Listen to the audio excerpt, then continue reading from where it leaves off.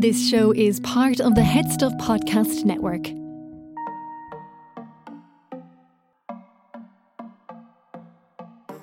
My name is Cian and we get on like peas and carrots. Welcome to Sissy That Pod, your favourite RuPaul's Drag Race reaction podcast. And today we're getting into the weeds of Canada versus the world with the super fun and talented Dublin drag queen, Mistaken. It is a fun episode. It is the weather ball. There's a lot of looks to get through and a bit of drama too. So I'm looking forward to it. Before we get into it, thank you to everybody who shared that Sissy That Pod was in their top podcasts on Spotify Wrapped. We see you. We appreciate you. And yeah, if you haven't shared it yet, we'd love to see. We'd love to see who is listening. And we also love to see what other podcasts people listen to who listen to us. There was a lot of Louise McSharry's up there, which is great to see. There was a lot of flop culture with Fionnuala Jones. So yeah, always enjoy seeing that. While you're here as well, and we're talking about Spotify, if you'd like to give us a rating on Spotify, it would be much appreciated. Now that Spotify Wrapped happened, I can see how many people have us as their number one or in their top 5 podcasts, and that number is like 10 times larger than the amount of people who have reviewed us. So please, if you're here and you're listening on Spotify, just go to the page and give us a little review. It would be much appreciated because it helps us get out on the landmark from Spotify and we get more shared, etc, etc, all like the nerdy podcast stuff. So yeah, you don't need to worry about that. All you need to do is just give us a rating and we are indebted to you. But for now, let's get into the episode of Canada versus the World, episode 3 with Mistaken.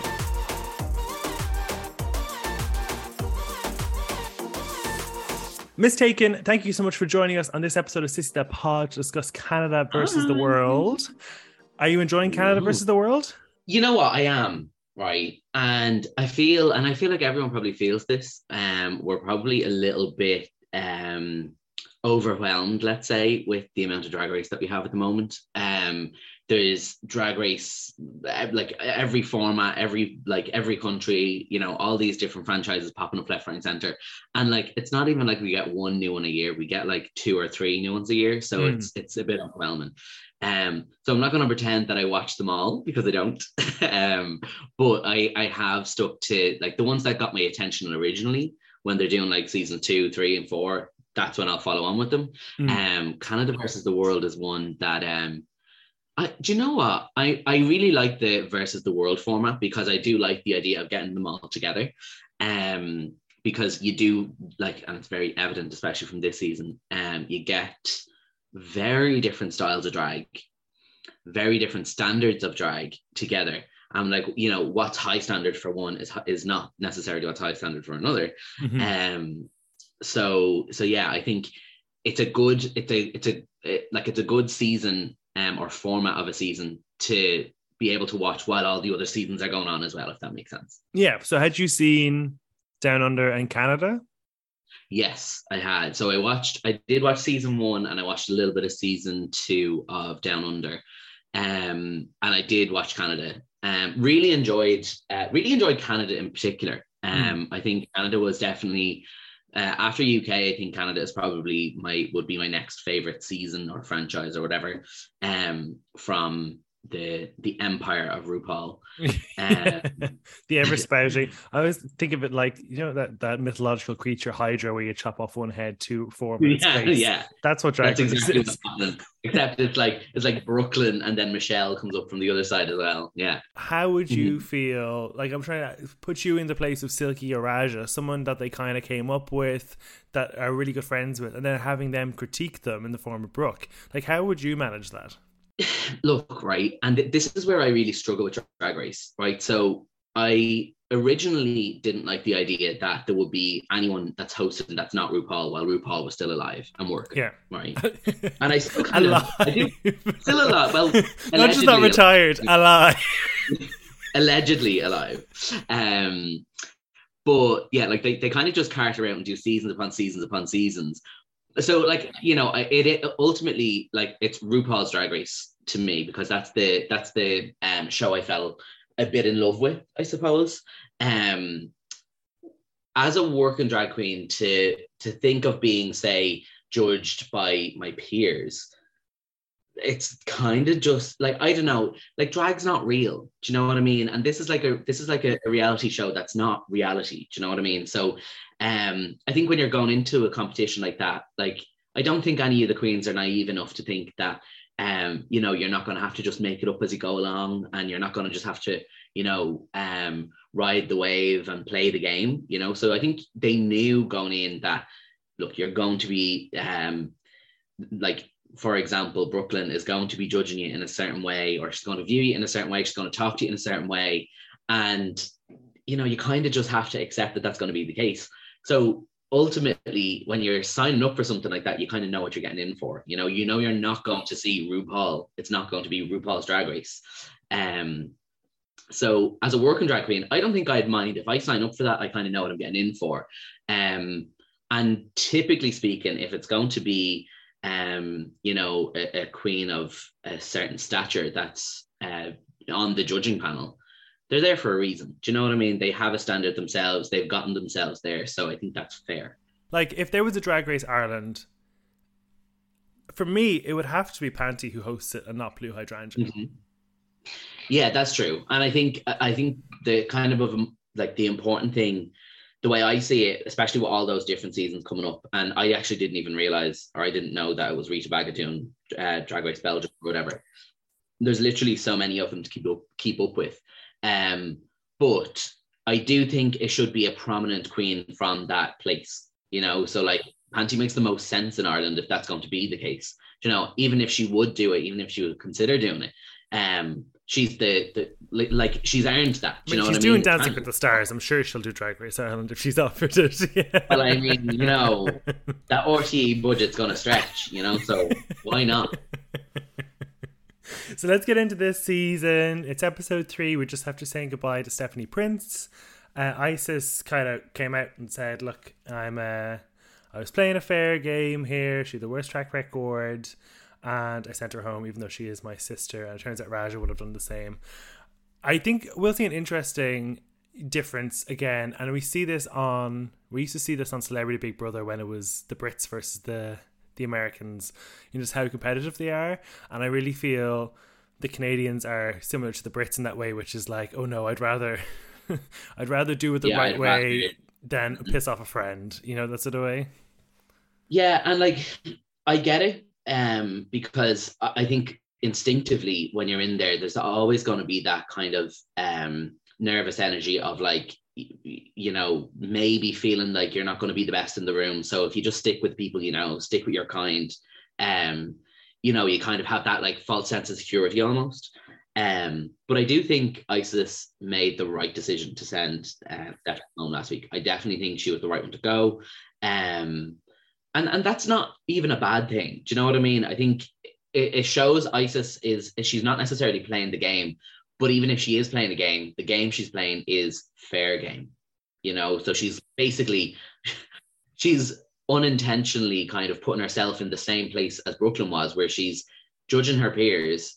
She's earned the right to do that. She's also won a season, so like she has that experience behind her. So I do think that's fair, and I think she made the right call.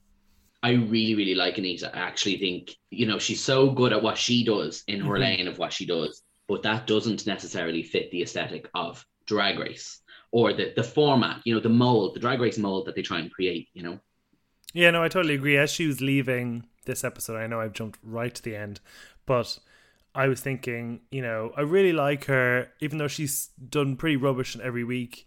And I kind of just chalked it down to the charisma, uniqueness, nerve, and talent that she has is not something that is easily measured in this show in terms of competitiveness. No. It's a charm, it's a charisma that just fills a room that you can't capture. Yeah. And especially when it comes to that, like, you're given a challenge, so you're given something very specific to do.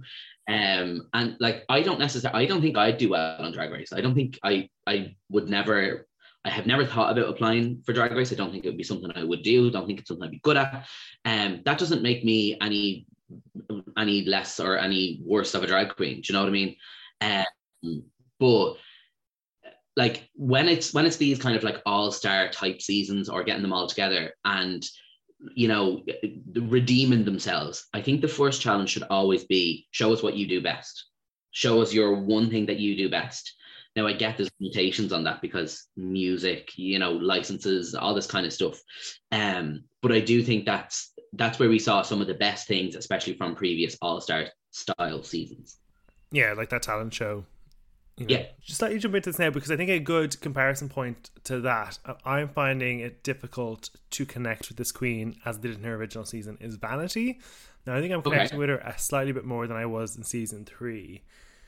But like that, I think Vanity's almost kind of the reverse of Anita, in that on the stage she's very visually appealing, good runways, a brilliant lip sync in that first week, but out of drag and sort of kikiing in the workroom, I don't connect to it. I still don't know what it is. There was a point in the episode towards the end of it where Anita was like, just based on the judges' critiques, I actually thought you were going to be in the bottom, Vanity, just based on kind of where they were going with it. So I was a bit surprised it was me. And Vanity kind of took umbrage with that and was like, what do you mean? Look, mine looks better than yours. And it's just not very gracious. Like, you're safe, you're not up for elimination.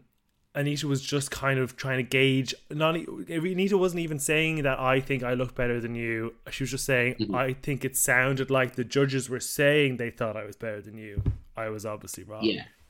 Yeah. And I think there was a huge kind of, maybe, I don't know whether you'd say miscommunication, but look, there is an editing style that Drag Race has as well, which sometimes can kind of snip conversations a little bit. One thing I think as well with Drag Race, right?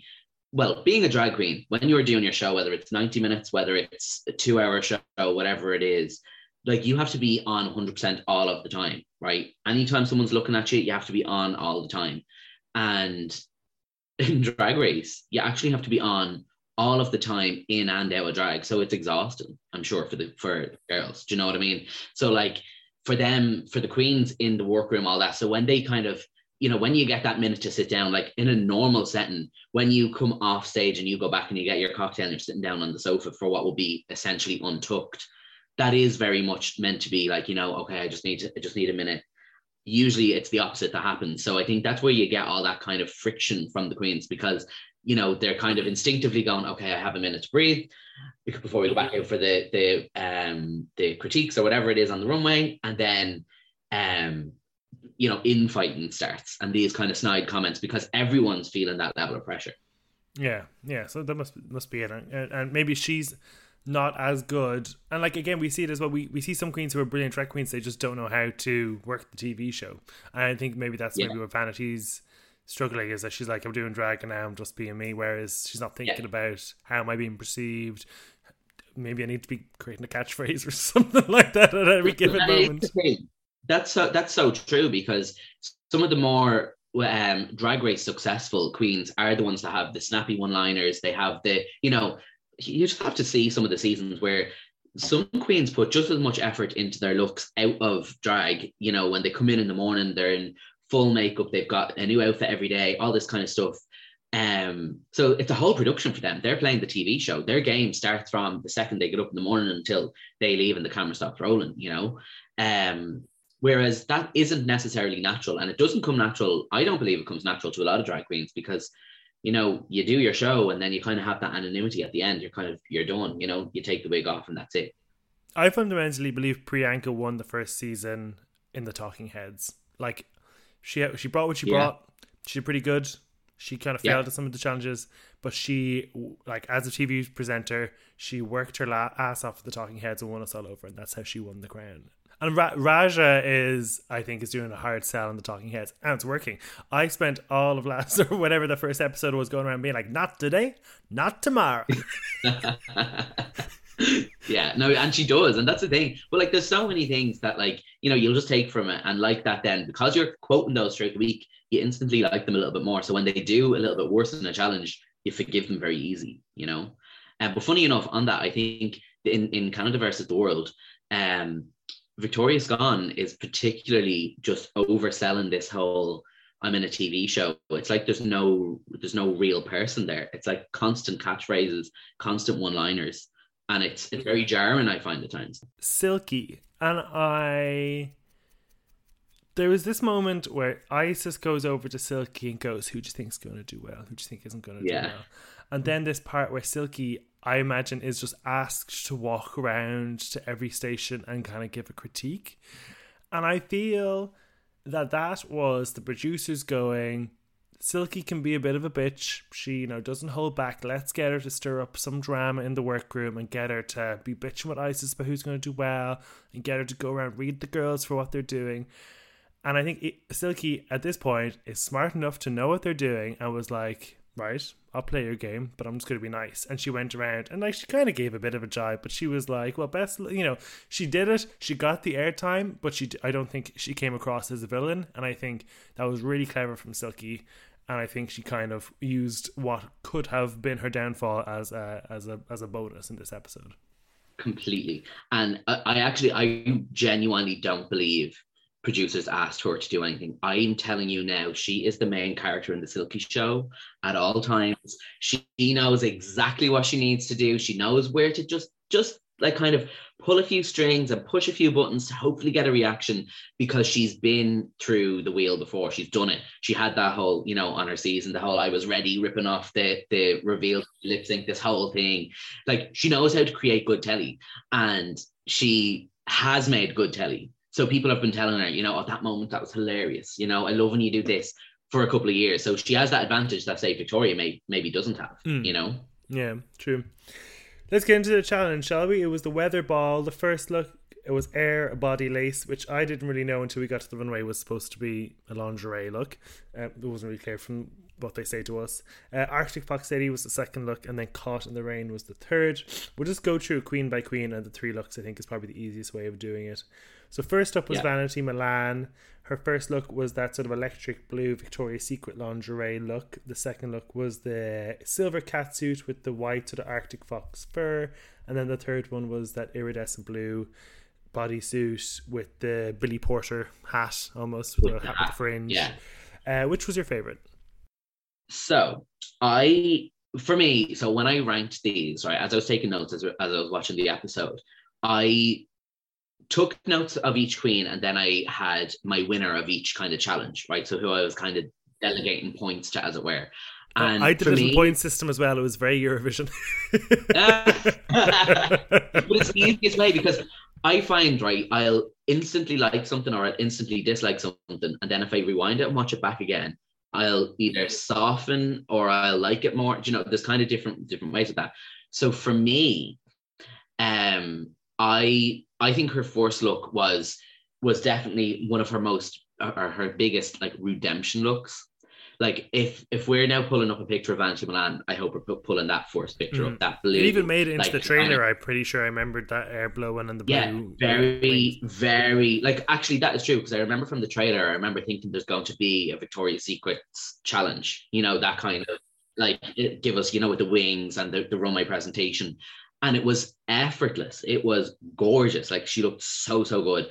And for me, that was actually my winner of that category for the first one. She was my winner, because I was like, it was just, I partly think the look, and then partly just the presentation of it. The delivery of it was everything. Yeah, it was really good. And she walks at first and she was like, God, where are you getting the wind from? And then somebody else, I can't even remember who it was, then uses the wind later on. And you're like, oh, the wind was there the whole time. Just nobody else used it as well as she did. I know, yeah. But that's the thing. She didn't even walk, like, she walked into the wind. Do you know what I mean? Like, she was like, this is what's happening. I may fly off the end of the runway, but it doesn't matter. I look great doing it. She walked so confidently doing it. It was great. Yeah, definitely. I liked her second look, the Arctic Fox Lady. Like, I thought it was cute. The bodysuit looked good, and I thought her coat, her and Anita had very similar looks for this second challenge, and I preferred hers. So what the notes that I have for Vanity in this the second category, so for Arctic Fox Lady, I wrote, if I'd seen that in a club, I'd roar obscenities at her. But it's very similar to her last look, which I still loved. And it actually was. It was very, like, you could kind of see, like, okay, she has a pattern for something. She knows but as well, she knows what works on her. She knows what looks good. So she kind of went to the designer and said, give me a couple of those, please. I need one in blue, I need one in white, I need one in red. That kind of thing. Yeah. But very nice. I really like that too. Yeah, it was nice. She was my winner for the second category too. She was your overall winner? For the first and second category so far, she was my winner. Yeah. Oh wow. Okay, we definitely didn't agree. And then, how did you find the Caught in the Rain look? It was not great. It was nice. It was like if you seen it in a club with nice lighting, you'd go, do you know what? That's nice. That's a cute little thing. But realistically, on the runway, on par with everyone else, it wasn't on par. You know, it was. And I think actually Brooklyn called it out. She was like, "You didn't sew the seam on the bottom. Is that correct?" She was like, "Yeah." You know, so like there's those kind of things where you can kind of see it was like not as much effort, say, put into it. You know, it's unfair to not give context to the Queen's skills at sewing in this, and I think based on season 3 of UK, this is definitely a big step up in like sewing skills. But like, there's no way she's going to catch up with Raja or Isis. No, that is true. But also as well, I think partly it's not even your skill in sewing, it is also your taste as well. So like what your fashion sense and style and what you think looks good, but not only like what looks good for you, but what is kind of something you'd like to present if you were the designer. Do you know what I mean? I don't think that's what she would have liked to present if she was the designer. If she could have just sketched out absolutely anything, I don't think that's what she would have created if she was paying for someone to make it, you know? Yeah, and I think this challenge always comes down to, is it a sewing challenge or is it a design challenge? Like, look at season 13 and Utica standing there in this, you know, fabulous sleeping bag that she has sewn together in such difficult, but got Mick wins because they have a better design. So yeah, it's hard to, it's always hard to know. Isis was up next. Her first look was, and I spent ages, my B-reel went off. I spent ages trying to find what colour this is. And I ultimately went for wine. I think it was a bit of a basic decision. It kind of was. It was. Do you know what it was? It was more so like it was white, but somebody spilled wine on it, and then they had to just dye the whole thing in wine because it was kind of that weird kind of crossover. I wrote sultry, so it was very nice. It was very pleasant to watch, but it was okay. You know, like I think again, if you've seen her at a brunch or you've seen her at a club in it, it'd be great. But like, it was fine for the runway. Oh, I really liked it. Like, I thought it was really, like, yeah, if you saw it in a club, it would probably feel a bit off. But, like, in terms of, like, this sexy lingerie shoot that I felt she was kind of going for, I just really enjoyed how everything, all the colours matched really well, and even how, like, how it was detailed in the hair. I thought she did a really great job with it. Her second look then gave me Gaga as a Yeti. I think that's like the most succinct way of describing it. Actually very on point. Yeah, because it looked like it was kind of a mixture of the Bloody Mary presentation as if Gaga was out here doing a presentation for the Born This Way ball with her laser pointer and her PowerPoint. It was very like Bloody Mary at the Born This Way ball. But you know what it really reminded me of as well was you know in the Lizzie McGuire movie where like the RuPaul song is the igloo dress. Yeah. But the one thing I did say on this, right, the lighting for this season, right, for Canada versus the World is terrible. Like, it's really, really bad. And I think it was really hard to see it because it was so bright and clean. It actually kind of all blended into one. So it was only kind of when she went to the side or kind of into a bit of a shadow, which there was plenty of shadows, but that kind of way where you kind of saw details on it. And I think when she posts the Queen picture of that, when she posts like her photo shoot look at that, it's going to look so much nicer than it did in the runway. And I think they knew that at the time because they spent a lot of time focusing only on her face. We didn't get a lot of the whole body, and normally we kind of get like head to toe and like a bit of that, but it like didn't pick up with the light very well, so I think it didn't film very well. I still loved it though because I immediately knew it was when she came out, and it was a high fashion Yeti, and I was like, "Grant, that works." It was nice, yeah. I think she was my winner for the second category overall, and then her third look, Caught in the Rain. I feel in her walkthrough with Brad, it felt like she was overselling the caught element of it, and maybe it's because I know she did a really great bondage look in her original season that I thought this was going to be more bondagey. But overall, like, I can't say it was aesthetically that nice because I don't think it was supposed to be, but it was great in terms of its concept of like having amassed all this detritus behind her. That's the thing, and right, so that's where I was kind of coming from. So when they announced the categories at the start of the episode, I took them down because I obviously wanted to keep track of them. But when it was like caught in the rain couture using unconventional materials, like I think that's a great category, and it's actually an easy enough category to get, right? Because it's not like the other ones where it's kind of very linear. You could create a story, so you can present something as a story, and that will get you extra points because you're telling a story through what you're wearing, right? And that for me was why I chose Isis as my winner for this category, because I think it looked lovely, the makeup was lovely, the concept was lovely, but it was also, even in that presentation, it was just presented so well. The walk told the story. It was like, it was just my clear winner from that category. And she's really going, I don't even know the terminology to use, but her makeup choices this season have been, I feel like, a really distinct way. Like it doesn't feel traditional makeup at all, like by doing really ornate details all around the perimeter of the face and around like the orifices. Awful words, but there you go. But you know what I think that is, and I think that's purely because she's done this television show before, so she knows, like, you can't, not that you can't do that in your regular, say, tour and settings and that kind of stuff. You absolutely can. It's a lot more work to do, but it may not always be as visually appealing when you're on stage and you're kind of moving all the time, because you don't get that kind of frame in the same way. Whereas she knows, for a television show, she's walking directly into the camera. The camera will get her slightly from the side, but realistically, she's getting that kind of frame on her the whole time. So I think she's using that to her advantage. And I think, specifically with this look, it was so ornate. It was lovely. Yeah, definitely. And like that, like, you could do that in a club, but 3 rows back, you won't be able to see the detail, you know, and is it worth the payoff, I suppose? Yeah. Yeah.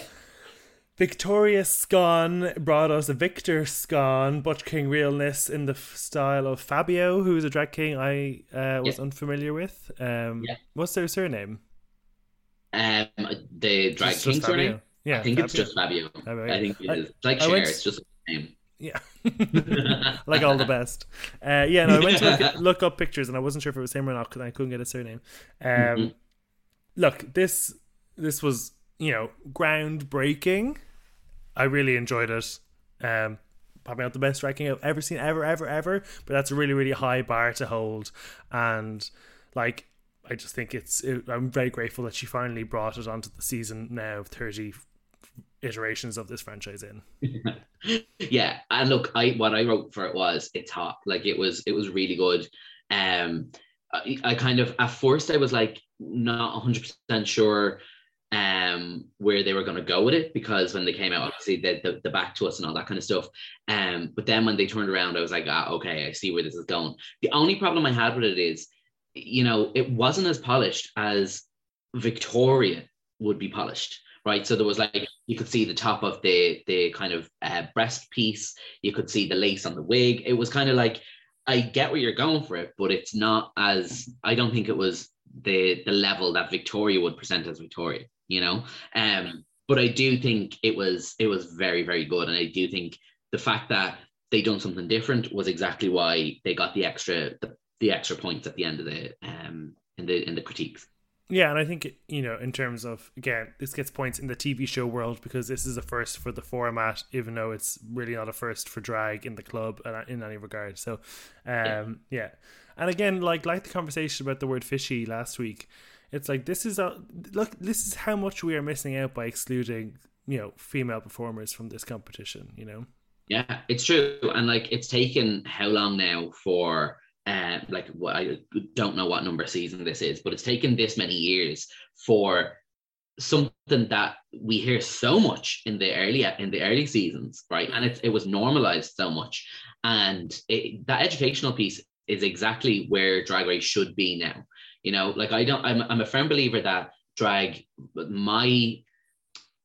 my preference with drag is that drag is entertaining, it's informative, it's a little bit shocking at times, and it kind of pushes the boundaries. It's always kind of commenting on things that are happening like in society. But the responsibility now on Drag Race is to kind of iron out the kind of the creases of, you know, some of the lingo that we would have and all that kind of stuff. But I'm also very then conservative when it comes to it, because I want to kind of protect where some of that does come from, you know. I do think that the fishy thing was perfectly valid though.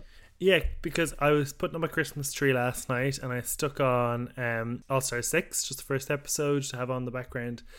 And it was interesting. The first thing Kylie Sonique Love says in her talking head is, did somebody order fish?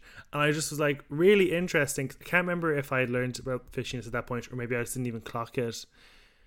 But I was like, interesting that it's coming from a woman in that scenario. So it's just interesting, you know, how deep it was in the culture. It actually, and again, this is kind of tangential, but I was listening to I won't name it at the moment, a podcast I love, and it was hosted by a gay white man, and he was talking about how Renaissance by Beyonce, you know, was like her giving something to the gays and blah blah blah. And I just felt kind of uncomfortable that we need to not forget that a lot of this came from blackness, queer blackness specifically, and to not take ownership and get, you know, not to feel like it's originally our culture as white people, that we are also borrowing it from a community that's more ostracized than us too. Absolutely. And like that's where the roots of that is. Do you know what I mean? That's where it comes from. Like the ballroom scene, like it was a very different like the ballroom scene, like Drag Race is not a reflection of the ballroom scene. You know, even though we do like Drag Race, the format of Drag Race is basically founded in phraseology from Paris is Burning. It's not the same. That doesn't mean we can't celebrate it and can't platform it and can't evolve it into something new. But you have to always be able to pay respects to where it came from. But I think, how do you pay respects from where it came from if you don't know where it came from in the first place and you're just seeing something and plucking from a TV show, you know? Yeah, 100%.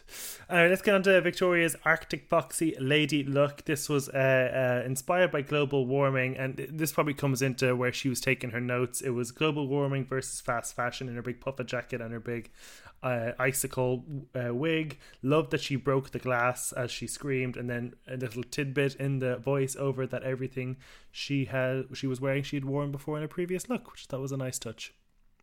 Yeah, absolutely. I do think so. And I think the story in there is really good. I don't think the execution was amazing. I think, you know, it had to be explained, right? So you should be able to see it and it not need to be explained too much, right?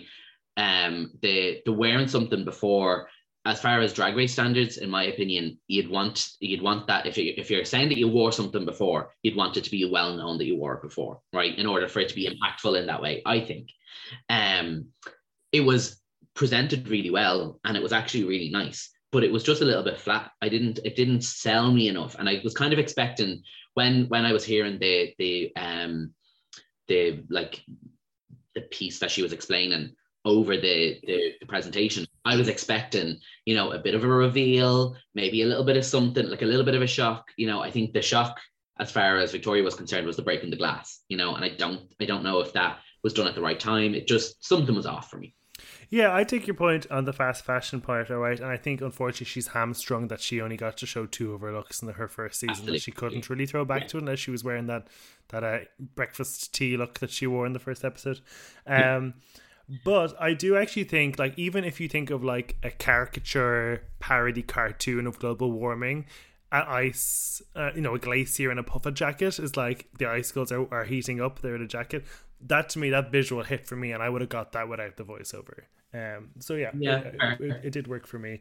The English Rose, however, and I felt like, Keane, this is such a pedantic point, but I couldn't drop it. I wanted more red. Like, it was a bodysuit with some thorns in it, really, wasn't it? I liked the wig with the rose, but it was too small for me. The wig was lovely, but do you know what it was? I think the top, from the very top, on the top of the wig to the chin, lovely. And then you kind of started going, okay, you know, like the bodysuit was just green velvet. Like, sorry, but it was just green velvet.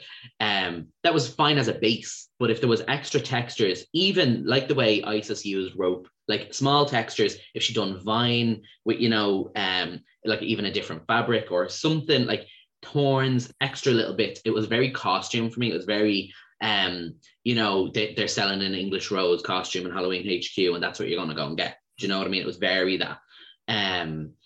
So yeah, it was a little bit too flat. And the one thing was, this is what I was saying about my theory about Victoria, right? So I feel like no matter what the theme was going to be, she would have done the English Rose and tried to just make it work. Well, she had the wig. Challenge. She had it all there, and I think she always knew, okay, when the time comes, I'm gonna without no pun intended, smash the glass in case of emergency, and I'm going to do English rose. Was it really caught in the rain? No, it wasn't caught in the rain. Because there was Good no point. What kind was of. the theme? What, roses growing? Yeah, It 100%. was meant to be caught in the rain couture. Do you know what I mean? Like if there was a gag where like the rosebud opened up, which maybe isn't suitable for television, but who knows? If there was something else to it, you'd kind of say if fine. she turned around and she had hemorrhoids.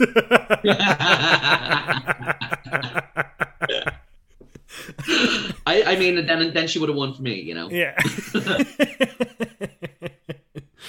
Raja was up next. I'll just run through her looks so we can discuss them. So the first one, red lingerie with a black and white coat. It gave Cruella, it gave Santa, it gave Storm. The second look was the Foxy Lady look with it was like really high boots and there's a corset with the white trim of fur around the perimeter. And then the last look, I think was actually my favorite from her, which was like a leather rain jacket look with the purple slick backed hair. She said a Matrix in the hood. Which was your favorite? My favorite was probably the second one. And again, I've seen a theme of where I'm kind of coming from with this. I liked the presentation of the second one. I liked when she walked the runway, she came from money. Do you know what I mean? She was rich. You won't tell her she's not rich. She was the definition of rich. It was just like, yeah, I don't need anything else. It's fine. It's all buried that. The first look that she done was very like Cruella de Vil as RuPaul for Mac Viva Glam. Like it was very like inspired by. It wasn't very original, I don't think. It really gave. Here's me using it's giving. It really felt like two individual outfits put together. Like she had the coat and she had the lingerie and she put them together. And I it wasn't very cohesive. Well. Yeah. It wasn't even the nicest red. Do you know what I mean? It just wasn't great. The third look was it's giving bedspread. Like it was very that, but it was done really well and it was presented really well. I think we were also, and I Rita suffered from this, I think we were also led down a garden path of how great the sketch looked. And she had huge big shoulders in the sketch and I was like, oh, this is going to be like eleganza. And what she gave us was very nice, but I was expecting more parka in it. Yeah, no, 100%. And I think, like I said about the lighting as well, right? We're so accustomed to good lighting on Drag Race US, right? And even Drag Race UK for the most part. That does half the work because it is a television show. So that's going to pick up details, sometimes good details and sometimes not so good details. But there is that kind of element to it where you're like, is it fair to them? Do they all have a fair chance? Because I think Raja's would have looked a bit nicer if the lighting was a bit better.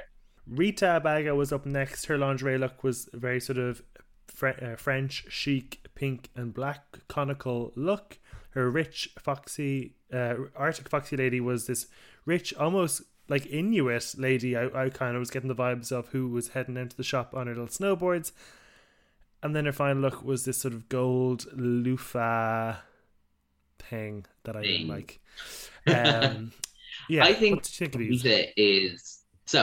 Rita is the definition of a queen that doesn't fit the mold of Drag Race, but is kind of doing it well, right? So they're an old queen, they're seasoned at what they do. They're probably, in their scene, they are, the top of the top.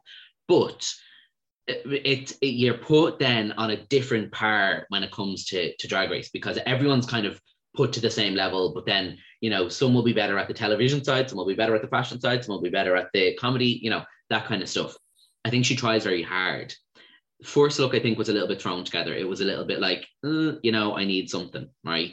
Now, don't forget, categories 1 and 2 were designers making these. Do you know what I mean? Like, they knew in advance what needed for that. So, like, there's less excuse for 1 and 2 to not be that good.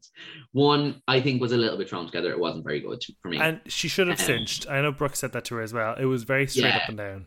Her proportions are very, very off for me in Drag Race standards. Do you know what I mean? Like for the what we come to expect from Drag Race, which is that kind of hourglass, or like not even, it doesn't even have to be hourglass, but like kind of pleasing shape. I we think definitely in lingerie, it kind of has to be hourglass. Like, I totally get that people go for a more androgyny aesthetic, but I feel in the lingerie that she specifically was wearing, I think you needed a curve. Yeah, no, and if that was me presenting that, I would definitely want that. I would want like a very vicious curve. Do you know what I mean? Whereas I don't think we were getting that from Rita at all. The second one was too boring for me. It was just a coat, like it was just like, come on, what are you gonna do? Like I really expected her to have a gag because she is that kind of queen. She's really funny. There was no gag. That was it. Do you know what I mean? Very flat. Also, I just double checked there, and Isis Couture is 3 months older than Rita Baga. No way. Yeah. Isis not like 19? Isis is 35, as is Rita Baga. Your face. No, I fully thought I was older than Isis. Like, she looks so young. She looks great. Fair play to her. Yeah, she does look good. Yeah, I think she's a really youthful spirit, whereas Rita's is a more. It feels like a more. It's all in spirit. the spirit. It's all in the spirit. It's all in the spirit. There's no filler. Nothing there. Silky was up next. Her lingerie look was yellow with a cape. She gave us a Snow Queen look for the Arctic Foxy Lady look, and then her final look was made from sort of leopard print vinyl with a yellow trim, and she had with her one of my least favourite words, a brolly. Yeah. Now, right, what I will say is I have the softest spot for Silky. Silky can do the bare minimum and I will eat it up. Like, oh my God, she could do the bare minimum and I would think she's the best, right?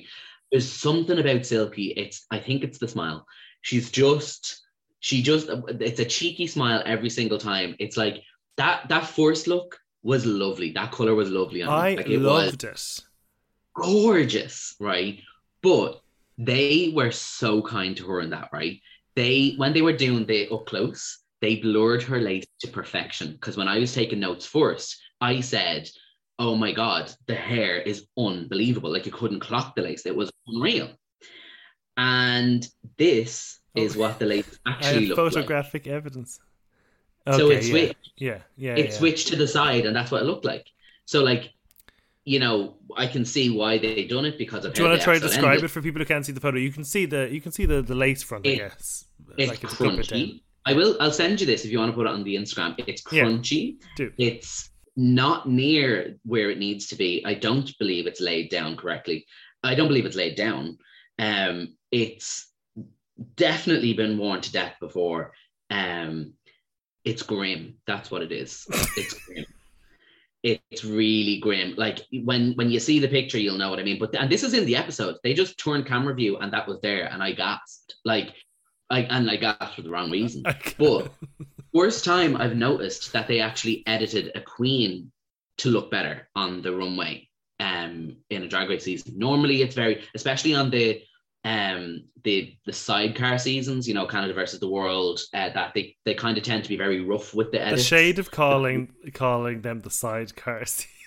They are the side. I'm sorry, they're not RuPaul. They are the sidecar season. They're never going to be RuPaul's Drag Race. RuPaul's Drag Race sidecar versus the world. I can't believe I started off this saying, they're all equally valid, and here I am saying sidecar.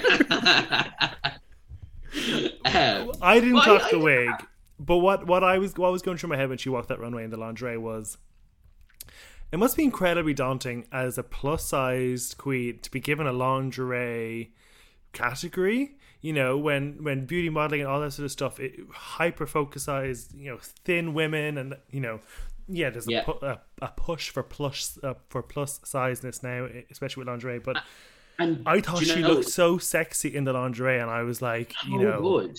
Because she gets it. She understands her proportions, right? And I think with Silky as well, this is, I think, part of the charm. Silky presents Silky all of the time. There's never she never tries to change that about herself, right? And that kind of confidence that she has is so charming. And don't get me wrong, I'm not a skinny queen, right? And I've been doing drag 7 years.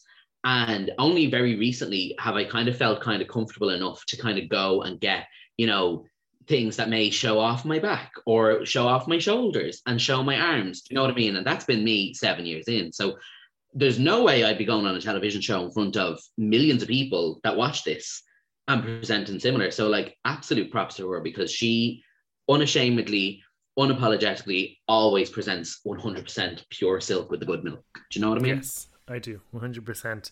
Now, I didn't feel it was 100% pure silk with the good milk on the second look. I thought the Snow Queen, although like, again, I think this comes down to us operating on different levels. Like, I think in this world, it was one of the better ones. I think at an American standard, I thought it was pretty costumey. Yeah, no, and I will say that. And look, I think as amazing as Silky is, genuinely like obsessed, but the Drag Race standard is not always the same. Like she got the fans on the side from those like 8 lip syncs in a row in whatever RuPaul season that was. What I put down for this was gag. Like when I like that first look she done that first week with the big ball gown. Definition of it wasn't shot correctly, because that was unreal. When Silky does something with like a real big, like whether it's a coat or a shawl, and it's like something like I will eat it up. Like I'm obsessed. Do you know what I mean? I thought she looked so good.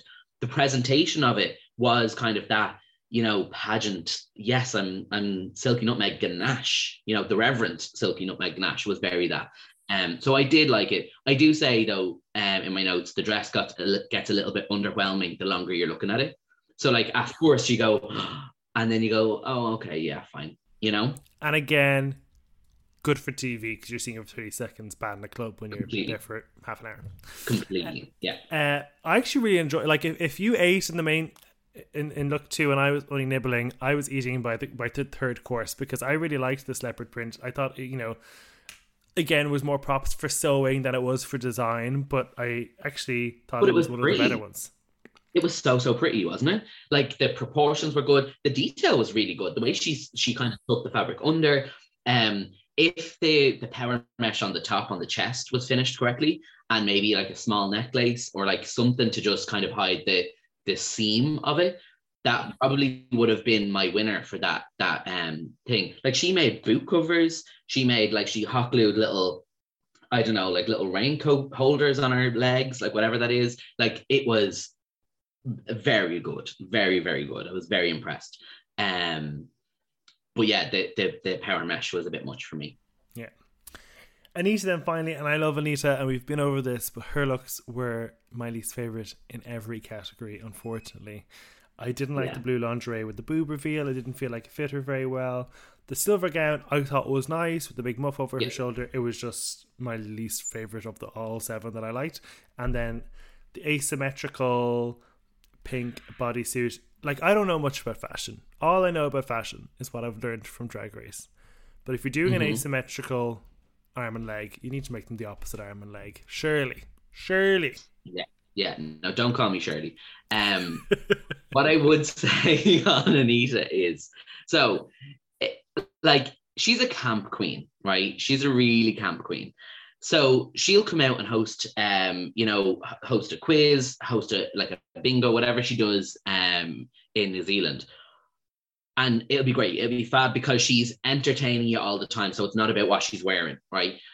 She doesn't get a chance to entertain you unless it's with what she's wearing on Drag Race, especially when it comes to a runway. You have to be able to have that, storytelling, and without it being over the top and without it being too sticky and, all that kind of stuff.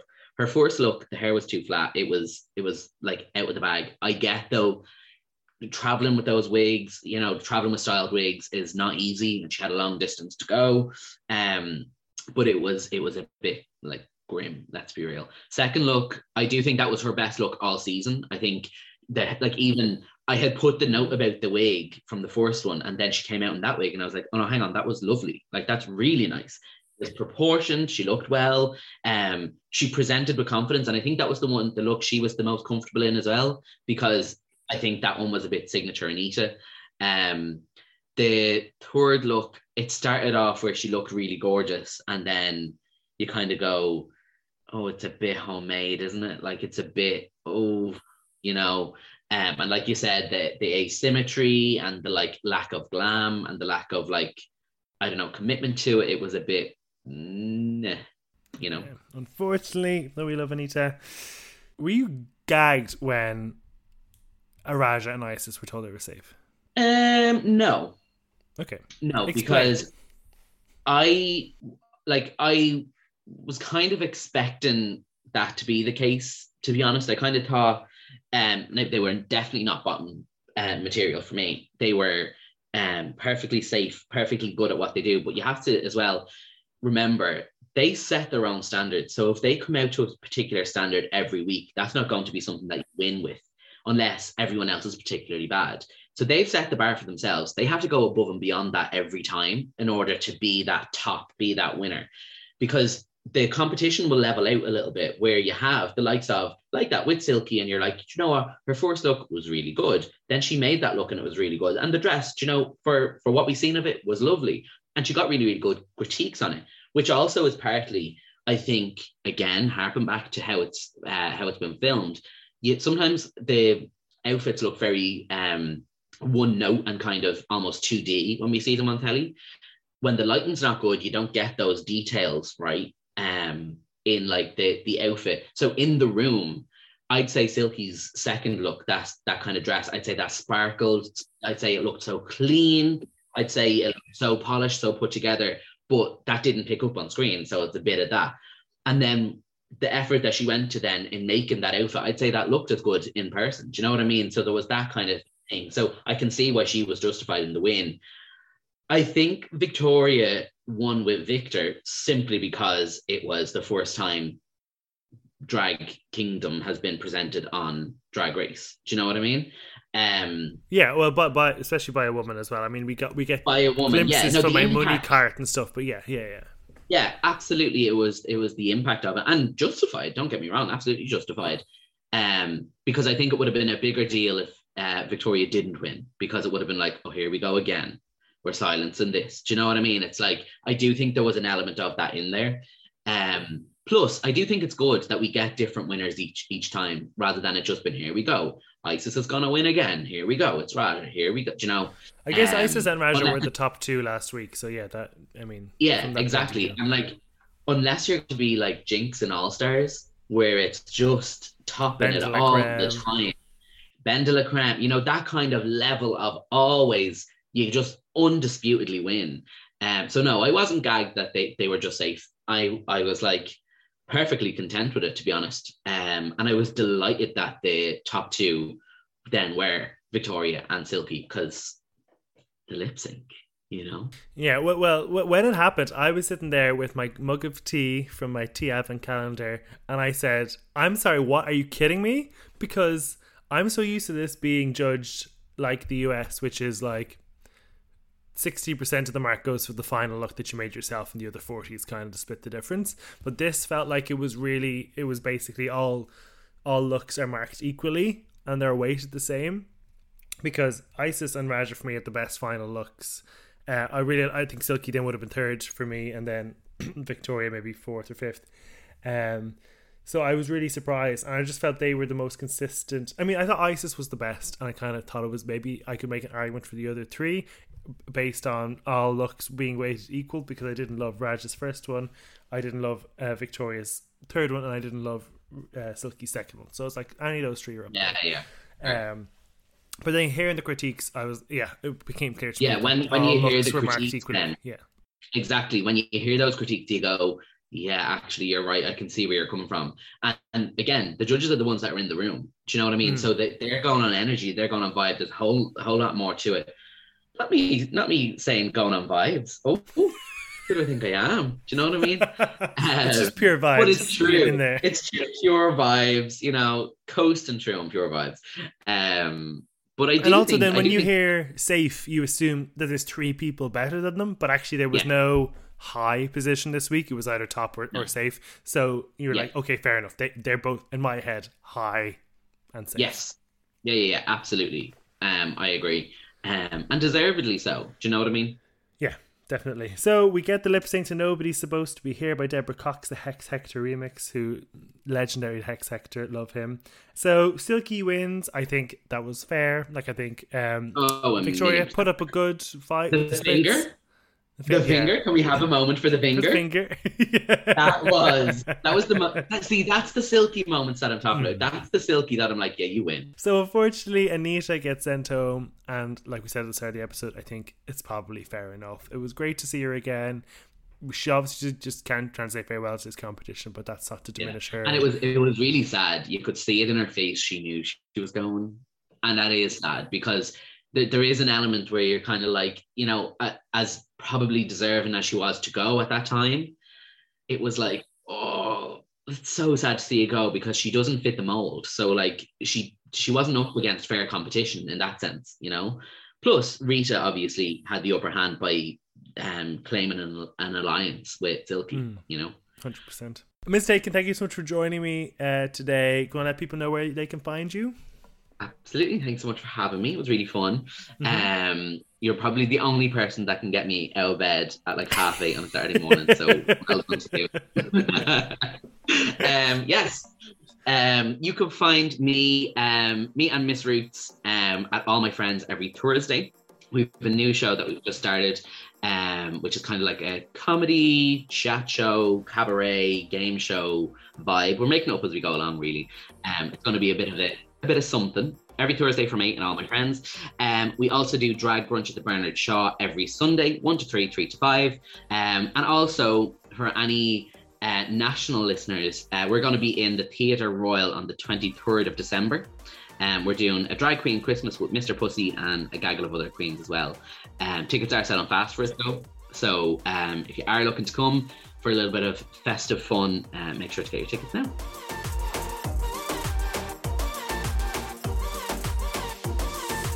Thank you for listening. If you are enjoying this Canada versus the World content, you can head over to the workroom where myself and James were talking through Canada's Drag Race Season 3. We did a sort of like deep dive on the whole season in like 2 episodes.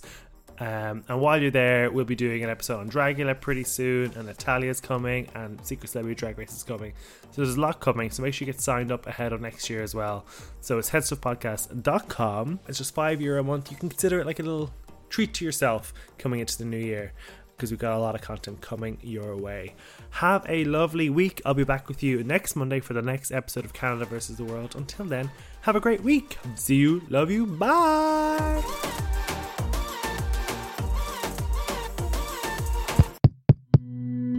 This show is part of the Head Stuff Podcast Network, a hub for the creative and the curious. Shows are produced in association with Head Stuff and the Podcast Studios Dublin. Find out more or become a member at headstuffpodcasts.com.